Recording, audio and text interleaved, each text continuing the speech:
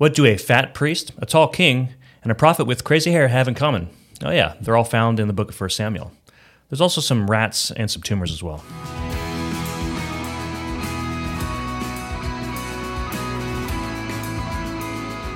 Welcome to Daily Gospel, equipping you to know God through His Word and His Son, Jesus Christ. My name is Keith, this is Brandon, and we are pastors at Gospel Community Church here in Santa Cruz, California. Welcome, like, subscribe, comment, all the good stuff so we get the word of the gospel out. Brandon, what are we talking about today? We're talking about the book of 1 Samuel, the story of King Saul. I guess the rise of King Saul. Rise and fall. Right, well, not the fall yet. Yeah. Well, I guess a little bit of the fall. But the fall is a long and rocky journey. So Yeah, he dies. he does die. Yeah. Yeah. Spoiler. Yeah. You kind of want him to die in the end. I mean, it's been a couple thousand years, so I guess the spoilers at this point are irrelevant. Yeah, well, a lot of people still haven't read the Bible, though, so. That's true. That's true. Yeah. It's a great book. It's great, very important book in the development of the history of Israel. We see Saul, who's sort of a foil for David, right? The true king. Saul is sort of the imposter. Yeah, because the book of Ruth actually ends with David, not Saul, and then all of a sudden we're like, oh, well, where's David? Samuel and Saul, and what the heck's going on here? Yeah, exactly. Yeah. So we saw the book of Judges, book of Joshua. We've seen this developing theme of the need for a king. Judges is chaos. It's the enemies of Israel dominating them. It's leaders that are immoral. And then, of course, just rampant wickedness. So Judges is sort of the big picture of what's happening in that time. Ruth is the close-up, right, slows down to this mundane story of one family and how God is working redemption through their story. So we saw the tragedy that happens to Naomi. She's been disobedient. She's left the promised land, and she ends up losing her family, all except for her daughter-in-law, Ruth. And through that story, God brings a redeemer, Boaz, who marries Ruth and redeems not only the land that was lost, not only the name of her deceased husband, but really the story of God. I mean, this is a big turning point in God's story, which is that God's going to use Ruth to bring along King David. So that's where we ended up at the end of Ruth, was seeing the end of that, which points to David himself. Right. And then we get to 1 Samuel. Yeah, exactly. So some big points. What's this about? I mean, you talked about a couple of them, I guess. But yeah, so the 1 Samuel is all about the tragedy of Saul, right, and the rise of King David. Right. And 1 Samuel and 2 Samuel really are just one coherent story. They're one book. So in the Hebrew Bible, it's just one volume. Right. For us, we split it in two, I guess, because of the size, right? But this shows us how God's going to fix the problems that were laid out in Judges. Awesome. How's he going to resolve some of that tension? Right. So how's the book structured? We always talk about that. Yeah. So the first 7 chapters show us God's victory. So it's the rise of the prophet Samuel and God versus the Philistines. Great little section on God and his power and his ability to be the king that the Israelites need. But in chapter 8 through 12, we see the story of the people's king. So there's a turning point, which is the people, even though God's proven his victory, his strength, they say, we need a king like the nations. Give us a king. We want a king. Yeah. And not just any king. We want a king like the nations. Right. And that is Saul. Okay, that's what you want? God's going to give it to you. And so they get that. And then in chapters 13 to 15, we see Saul's failure. He's rejected by God. And then in the second half of the book, in verses 16 to 18, we see David, his rise. So his rise in terms of being anointed as king, fighting Goliath, all these important stories. And at the end of the book, from 19 to 31, we see Saul's unraveling. Saul gets worse and worse and worse while David's character is being revealed step by step. And so we see this exchange happening from Saul losing power to David coming into power. Yeah, amen. So yeah, very, very interesting book. Well, we have a lot to get to, so let's jump into it. Chapter 1. Yeah, so we're going to cover the first half today. We see in chapters 1 to 7 God's victory, and his victory is happening through the story of Samuel. So Samuel is born in the first chapter, and really the story starts in Shiloh, which kind of reminds us of the end of the book of Judges when they're taking wives from Shiloh. Not a very good event, Right. But here there's a connection back to those past failures, and God is redeeming Israel, and he's going to bring a hero into the story in the person of Samuel. Right. So Hannah is this woman. She's one of 2 wives of her husband. and the other wife is having a lot of kids, and Hannah doesn't have any kids. Yeah, she's barren, yeah. Yeah, another pointer to the tragedy of polygamy, right? This is a sin, but she's barren, and so she's praying for God to give her a child, and she eventually goes to the temple and is praying at the temple. But before that, I love this in verse 8, chapter 1, verse 8. Elkanah, her husband, said to her, "Hannah, why do you weep? Why do you not eat? And why is your heart sad? Am I not more to you than 10 sons?"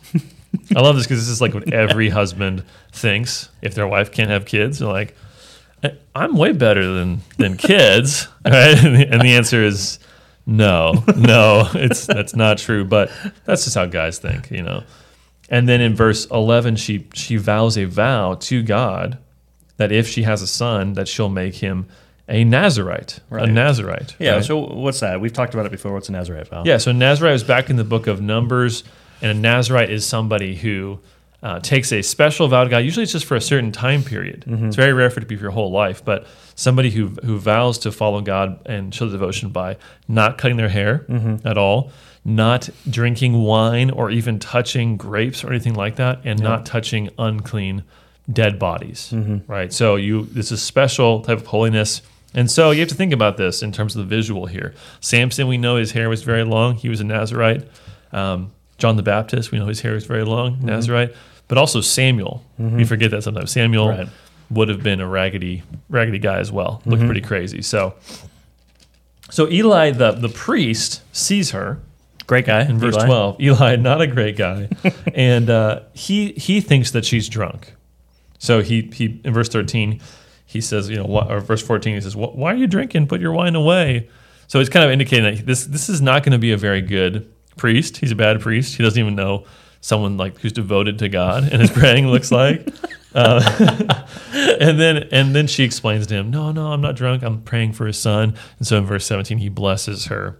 And it says in verse 19, God remembered Hannah, right? He remembered her, and he gave her a son who she named Samuel, which means God heard, because she says, "I've asked for him from the Lord." So God's heard her. And she's committed this son not just to be a Nazirite, but to be a servant in the temple. Right. So that was her pledge to God. Her vow to God was that she was going to devote him to service in the temple. And so that's what she does. In verse 22, it says when the son was weaned, when Samuel was weaned, so that means he's, eating solid foods. He's not on the breast milk anymore. Yeah. How old was that in this time? Is there? Yeah. You have to assume it's at least like 2. It could have been, quite a bit older, but you probably no older than like 5. Yeah. So you got a preschooler. I always think this is so funny, right? So you bring this ratty-haired little dude, right, into he doesn't cut his hair, Little surfer kid. yeah, into the temple, and you're like, here you go, and they're like, oh great, a toddler, just what we wanted, yay! I always think it'd be funny. What if he was like trying to sneak into the Holy of Holies? Is this really a helpful thing to have like a 3 or 4-year-old hanging out? Anyway, but maybe they have leashes and dog collars for him. Her intentions are good, and they apparently take the kid in. So yeah, amen. So and then we have this prayer from Hannah though. What's that all about? Yeah, so it's sort of this prayer, this song in chapter 2, and this is one of the only times when a piece of scripture in the Bible is composed by a woman, and it's a very important text because it sets the agenda for the book of Samuel. In fact, at the end of 2 Samuel, which we know is one book, there's a prayer, a psalm written by David that reflects some of the same themes as Hannah's psalm. So it's very interesting. And so she makes really some big statements about God in this passage, right? She says in verse 2, there's none like God. The uniqueness of God is going to be emphasized in this book, big time. We see in verses 7 to 8 this idea of he's exalting the poor. He's taking those who are lowly and he's rising them up to be leaders. Yeah. And that's a big theme in the book of Samuel because Saul and David are both men who come from obscurity to become king over Israel. Right. So God, the fact that he can lift up whoever he wants, he can bring low whoever he wants is a big theme. And then, of course, verse 9, she talks about how he will guard the feet of his faithful one. So he's going to protect those who are his. And this points to the rejection of Saul and the rise of David. Throughout this story, God's going to protect David from the schemes of Saul again and again. Right. And so we see this is in the character of God. And then finally in verse 10, we see the prophecy of a messianic king. Mm-hmm. So she says, the Lord will judge the ends of the earth. He will give strength to his king and exalt the horn of his anointed. So that word anointed, whenever you see that in the scripture, anointed, that's the word Mashiach in Hebrew. We would say Messiah in the New Testament, Christ. So this is pointing to a person who is literally anointed for a special task, but it increasingly refers to the messianic king, right? The one who is king over Israel, and eventually it points to a future person who will fulfill the purpose of that role, to be the chosen one, the anointed one, the king over Israel. Yeah, amen. So the story ends off on that note on or about halfway through chapter 2, and then it goes into the character of Eli and his family. What's this Eli guy all about? We get to learn some interesting things about him. So Eli is the high priest, right? And it says in verse 12, the sons of Eli were worthless men. They did not know the Lord. Yeah. So Eli's sons are the priests, and you have it said of the priests that they are one, worthless, and they two do not know God. So this is a problem, right? If like you could say of the priests, right? Like you have one job. Right. You have essentially one job, which is to know God in order to connect him with other people. Right. And they don't, right? So these are bad dudes. Why are they so bad? Well, we see how bad they are in verse 15. What would happen is before the meat was properly sacrificed, before the fat was taken off to be given as a sacrifice to the Lord, the priests would come along, the sons would come along and stick the fork in there, pull out the meat, and take the best parts of it for themselves. Mm-hmm. So if you remember that very important verse we saw in Leviticus 3:16, very important verse, which is that the fat is the Lord's. All the fat is the Lord's. So in the meat, the best parts, the fat parts, were given to God. And instead, these guys are taking it out to take the best for themselves. Right. It totally undermines the entire purpose of the priesthood, which is to give the best to God. And then they would bully the people. In verse 16, we see if somebody said, hey, no, you got to do it the right way, they would basically bully them into giving it to them. And then later we see that they're sleeping with the women who served at the temple in verse 22. These are bad guys, right? And Eli knows this, right? In verse 23, he says, Why do you do such things? For I hear of your evil dealings from all these people. And then he basically says, if you don't do this, God's gonna kill you. And they wouldn't listen to their father. So I do think Eli is totally a weenie of a dad. I do remember something about the law about if your sons are disobedient, you take them out and stone them. So these guys should be stoned for sure. That's crazy. So we see this contrast, though, with Samuel. So these guys are really bad, and God's actually going to put them to death. He's going to remove this priestly line and bring in a different priestly line because of how evil they are. And then in verse 26, we see, by contrast, Samuel, who's growing up in the midst of this. I mean, Samuel's growing up in a household, right? Because this is his adopted family. His mom gave him to these guys, and he's surrounded by this wickedness. And it says in verse 26, the boy Samuel continued to grow both in stature and in favor with God and also with man. Yeah. So he's being honored. He's being faithful to God. And Eli and his family are not. Then we have this man of God appears at the end of chapter 2. He appears to confront Eli, to say, God's going to kill you and your family, right? Verse 29, he says, why are you taking the fat portions? Why are you not giving the best to God? We can see actually that Eli is part of the problem. So his sons are taking the best of the meat, and Eli is going, oh, why are you doing that? Don't do that. But then we see that Eli is very fat. Yeah. So when he dies, it says he's very heavy. So in other words, I mean, he was partaking of the fat portions as well. Right. He was taking the best to himself as well. He just was acting like he wasn't part of the problem. But so he's confronted, and the prophet or this man of God says, verse 31, your house is going to be cut off because of this. And verse 35, I will raise up for myself a faithful priest who shall do according to what is in my heart and in my mind. and I will build him a sure house, and he shall go in and out before my anointed forever. So God's going to get a real high priest. But we see in this first section that there needs to be a true high priest, a good high priest, and Israel's still lacking that. Right. And chapter 3 rolls around. Yes. Chapter 3, we see God calling Samuel. So God's word is going to be through Samuel now. So we have this, back and forth with God and Samuel, where Samuel thinks that Eli is calling him when he hears God's voice. And eventually Eli says, when you hear the voice, say, "Speak, Lord, for your servant listens." So you see that actually Eli understands that when God speaks to you, you need to recognize it, you need to listen to it, respond to it. Right. He just never does that himself, right? So he's able to give that advice to others, but he doesn't do it himself. And so what we see is God gives a prophecy to Samuel in verse 17, in that section. And what we see is basically he says, Eli's house is going to die, right? In verse 17, Eli asks him what the prophecy is, which is super awkward, right? But he eventually tells him, Samuel tells him, God's going to kill your family because of your disobedience. And Eli's response in verse 18 says, "It is the Lord, let him do what seems good to him." I don't think that's a great answer. You should probably repent. But anyway, so Eli is just a disaster, and now God's going to be speaking through Samuel. So God's going to protect true worship and revelation through Samuel. Samuel's a very important figure. Right.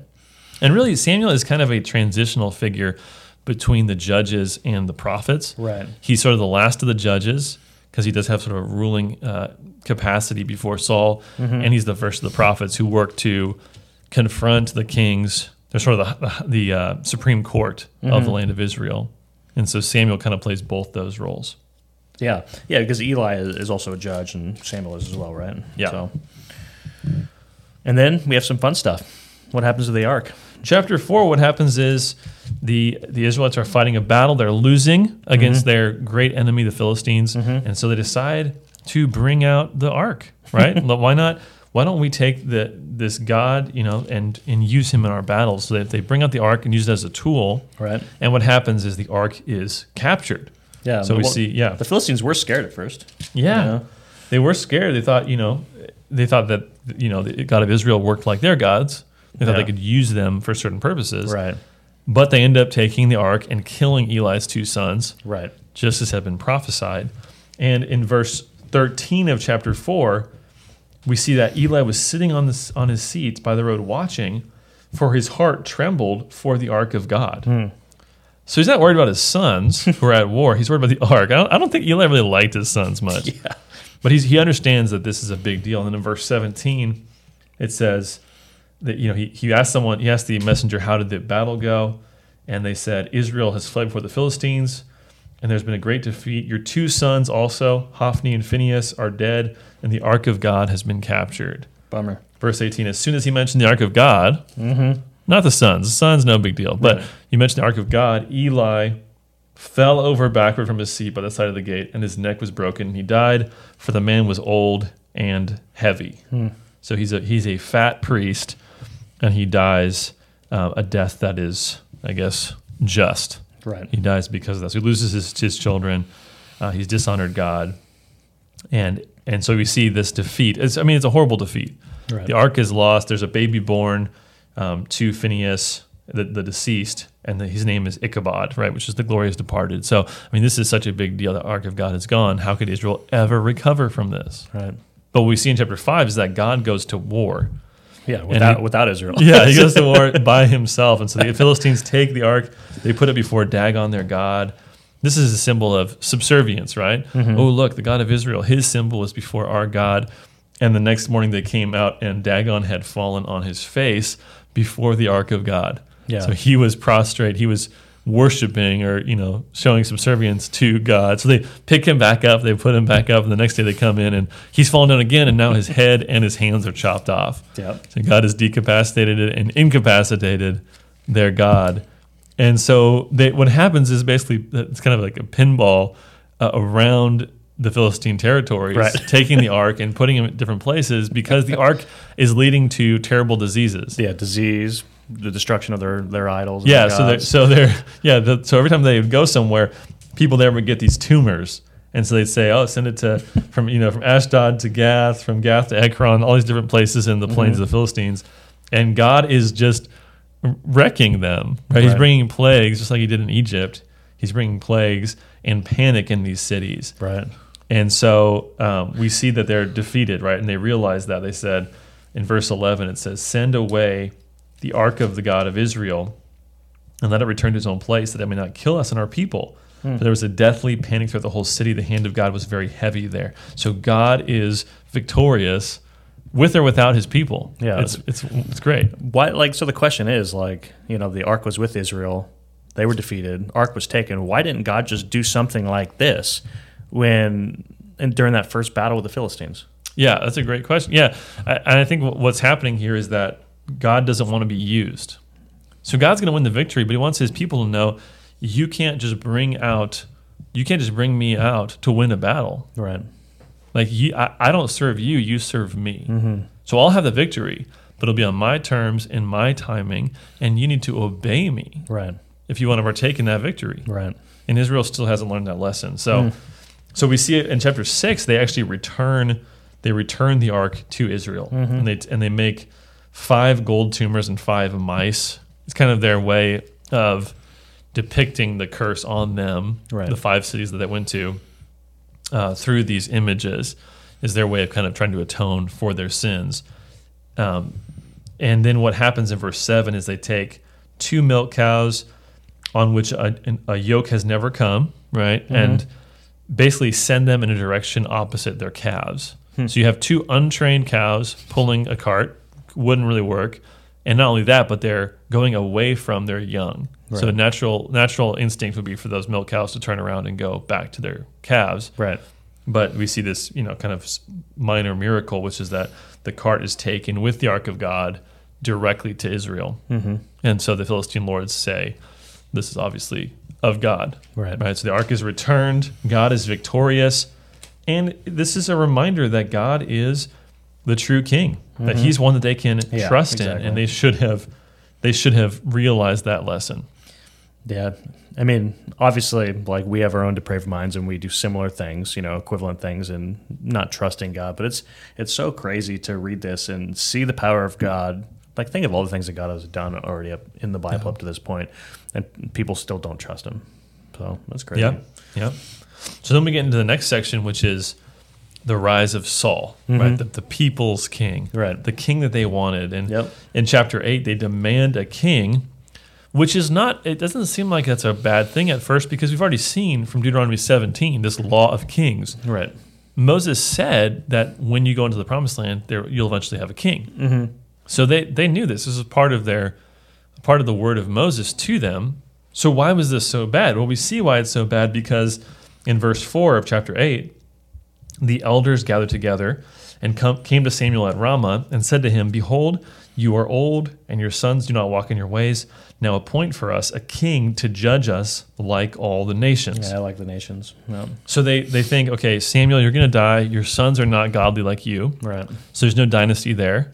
And they're kind of acting like the word of God is going to end with Samuel, which is really sad. But not only that, but they want a king like the nations. They want a king that resembles what the nations have. Right.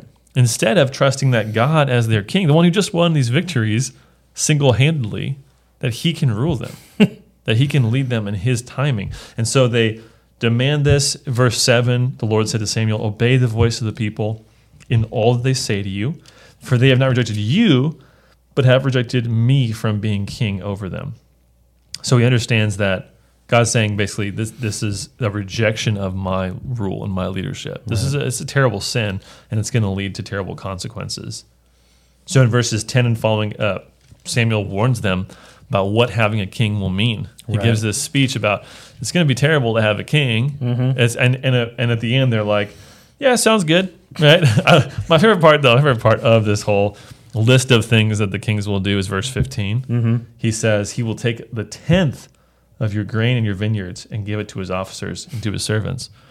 So he's like, you want to know how bad this king is going to be? He's going to tax you 10%. Ooh, right? Everyone's like, oh no. He's going to tax you as much as God himself asks of you. which I just think it's funny because our like sales tax in Santa Cruz is 10%. You know? Right. It's like, no, I don't even know how much we're paying after all the different things we taxed on. But anyway, so he warns them, and they're like, "Yeah, we'll do that. We'll Right. do that." And they get what they asked for. So Saul appears in chapter 9. Saul is funny. It's what's emphasized about Saul is his physical appearance. So in chapter 9, verses 1 and 2. Yeah. Or we see, verse 2, he says, Super handsome. there was a man named Saul, a handsome young man. There was not a man among the people of Israel more handsome than he. From his shoulders upward, he was taller than any of the people. So, I mean, that's very tall. Head and shoulders Right. above. So everyone was pretty shrimpy to him. And in chapter 9, he's lost his donkeys. So he's not, so this is a problem because it shows kind of he's not a very good shepherd. He's not taking care of what's in his charge, but he's looking for these donkeys. This will be kind of important later, and then in chapter 10, he's anointed by Samuel. Mm-hmm. He's anointed king, and he's presented before the people in this glorious, triumphant, moment. Well, really, it's kind of funny because Samuel starts off by saying, verse 19 of chapter 10, he says, "But today you have rejected your God." So, okay, that's what you're going to get. You've rejected God. This is what you're going to get. So Saul was anointed because he looked good. Is that what I'm saying here? Yeah, well, he's the king like the nations. Yeah. He's tall, he's strong, Yeah. he's a warrior, he's good looking. He's everything that you could want in a king, right? Yeah. I mean, how many times have you heard somebody voted for a person for office because they look good? It happens today, man. It's absolutely nuts, but it happens. If that's you, if you're listening to this, shame on you. Don't do that. Don't do that. But anyway, so we see Samuel, appointing Saul, and the moment the big reveal comes, right? Mm-hmm. And they can't find Saul.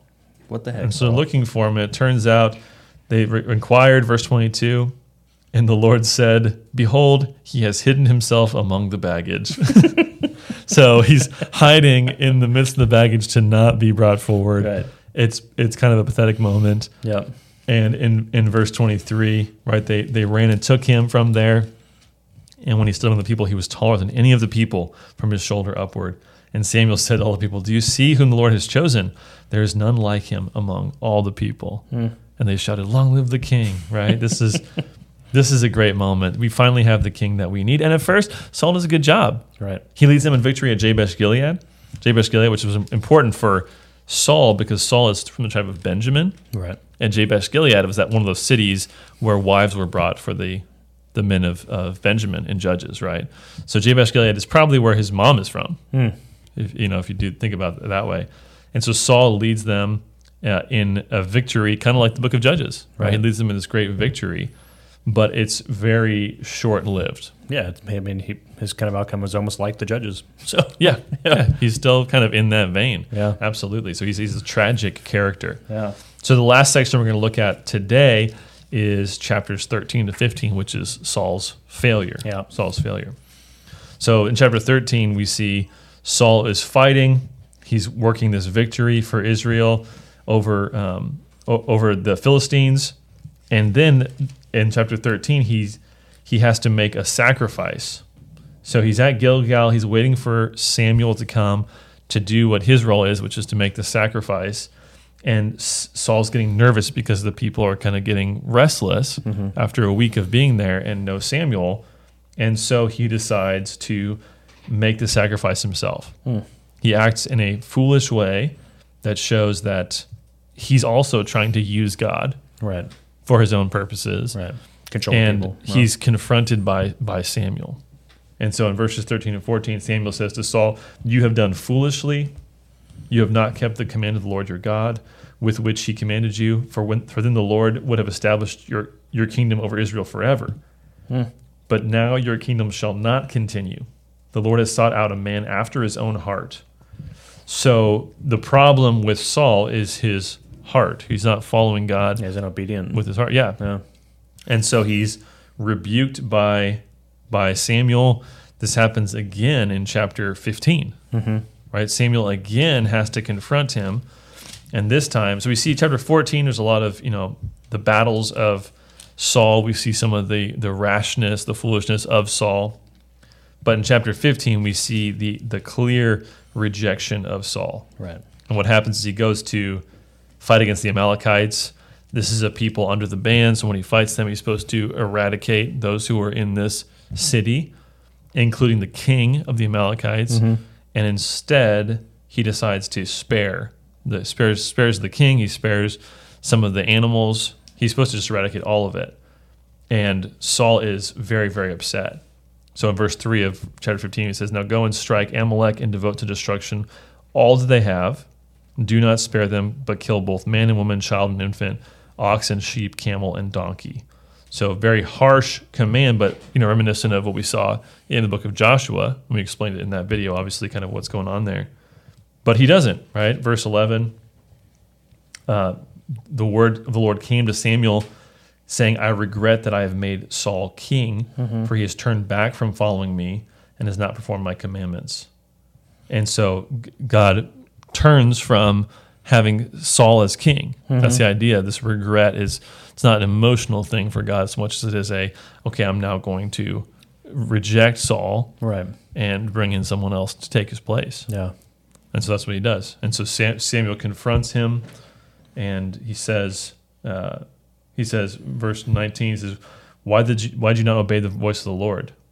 Why did you pounce on the spoil and do what is evil in the sight of the Lord? And Saul tries to make an argument that, well, I wanted to make an offering to God, right? So Samuel rebukes him, right? I mean, we can do this. We can say, well, I know God tells me to do this or that, but if I disobey him, I know God says not to be greedy, but if I'm greedy and if I cheat people and stuff like that, I can then give money to do good things. Right. And it's kind of what Saul's doing here, right? Which is very selfish. Obviously, God's in control of all money everywhere already. Yeah. And so the answer of Samuel is great. In verse 22, he says, "Has the Lord as great delight in burnt offerings and sacrifices as in obeying the voice of the Lord? Yeah. Behold, to obey is better than sacrifice, and to listen than the fat of rams. For rebellion is as the sin of divination, and presumption is as iniquity and idolatry. Because you have rejected the word of the Lord, he has also rejected you from being king." Wow. So, I mean, just a lot of stuff going on here, but one of the biggest things that we saw in Deuteronomy 17, the law of the kings, was the importance of the kings staying true to God's word. Yeah, reading it. Yeah. Reading it, knowing it, right? Writing it, and living by it. Right. And here, Saul is showing that his rule is not determined by what God says, Right. but by what he wants. Right. So his heart is not in line with God. Right. This is the king that Israel chose. Yeah. So I mean, big lesson for us, right, of the importance of listening to God's word. I just think so often, as we've talked about in the book of Genesis, right, when the serpent says, "Did God actually say?" We question God's word. We put ourselves over God's word as the judge, Right. and then we determine what we want to follow instead of opening it up and saying, "God, you get to determine how I see these issues, how I respond. Right. I'm going to obey you." Right. No, we think that from our perspective, we're smarter and better than God. That's what Saul did. So, Right. Well, let's not do that. But let's look at the gospel connection. How's the good news of Jesus Christ seen in this story so far? oh yeah, I mean, so we see obviously this theme of miracle births. Yeah, it's a whisper Hannah. of what's happened before. Yeah, so we saw that with. It's funny actually. Really, the Hannah story kind of sounds a lot like Samson's story, right? Samuel and Samson, kind of their stories kind of line up. Right. You have a similar intro to their stories. They're both Nazarites, both got raggedy hair and all that. But Samuel actually has a much better ending, and really they all point to the coming of Jesus in the most miraculous birth, Right. which is the birth by a virgin. So we've seen that theme. Right. There's obviously a big theme in the story of Eli. We spent a lot of time on the story of Eli because this matters a lot in the history of God's people, which is the inadequacy of these human mediators. Yeah, these human priests. Yeah. Yeah, I mean, guys that see the ministry as a way to take something from people instead of giving them God's word, connecting them to the living God. These guys are wanting the best for themselves. Yeah. So the abuse of the ministry is a huge theme in the Old Testament and the New Testament, really. Oh, yeah. Right, when you get to the Pharisees and all that, I mean, Well, I mean, you see the same role of pastor abused today in the similar ways, right? Yeah. Obviously, like our high priest is found in Jesus. Go read Hebrews, right? But yeah. Preachers and sneakers. Preachers and sneakers, baby. Today, yeah. Go follow. I don't own any multi-$1,000 sneakers, but I'm just, Maybe we should get some, just so we can get on that. Is it a blatant sin? I don't know. If it's a blatant Probably sin. a blatant sin, yeah. Maybe. You think so? Okay. But what's yeah, the big thing, though, with 1 Samuel? Big gospel connection. Obviously the big one is that Jesus is the king that we need. Right. So sure, he's the high priest. That's a big theme, but probably the bigger theme we see in the book of Samuel is Jesus is that king. And don't get tired of this theme because it's such an important one. Oh, we'll follow it for a while. That Jesus is the one who is true to God's word. Mm-hmm. Right? Saul fails because he's not obedient. Mm-hmm. It is so important that the priest and the king be obedient to God, and yet no king will ever be that. So we're going to see that more next week as well. Yeah. And we're going to see it in certain details. But that theme has been building, and we're seeing that even the best, I mean, Saul is the best humans have to offer. Mm-hmm. That's the idea, right? He is the best that we can do. He is strong, he is powerful, he's a warrior, and yet his heart is not right with God, and therefore he fails. Right. Yeah, there's no doubt that how Jesus came to earth in his kingly ministry, there's mystery to it, right? There was mystery here for looking forward. There's a miraculousness about it that's amazing, that God's gracious and would send his son in that way, send his king in that way that he did with Jesus Christ. But the fact that we need a different king than earthly kings is it's kind of not a mystery. Like, God's been very clear that you need a better king than a human king since Adam, right? Yeah. Like, he's been telling the same stories, like, okay, and showing his power as the one ruler that humans need as God himself, not something else. And so it's kind of funny how obvious it is that man is not going to be able to rule himself well, but we keep going back to that, right? Yeah. So, and it's amazing that God needs to take so much time to reinforce these lessons. That's what he's doing through the stories. He's showing them again and again in every different way how inadequate human effort is. And how adequate God's power is. Right. He can conquer by himself. Yep. He can do it all alone. He does not need you. Right. And yet we constantly are looking to human governments, human power to accomplish what only God can accomplish. Yeah. And so Jesus is the greatest picture of that because he accomplishes everything that we need. Well, amen to that. Let's believe in Jesus and trust in him. That's all we got for today. We'll tackle the next half of this book next week, so come join us for Daily Gospel. We hope it's been edifying and equipping you to know God through his word and his son, Jesus Christ.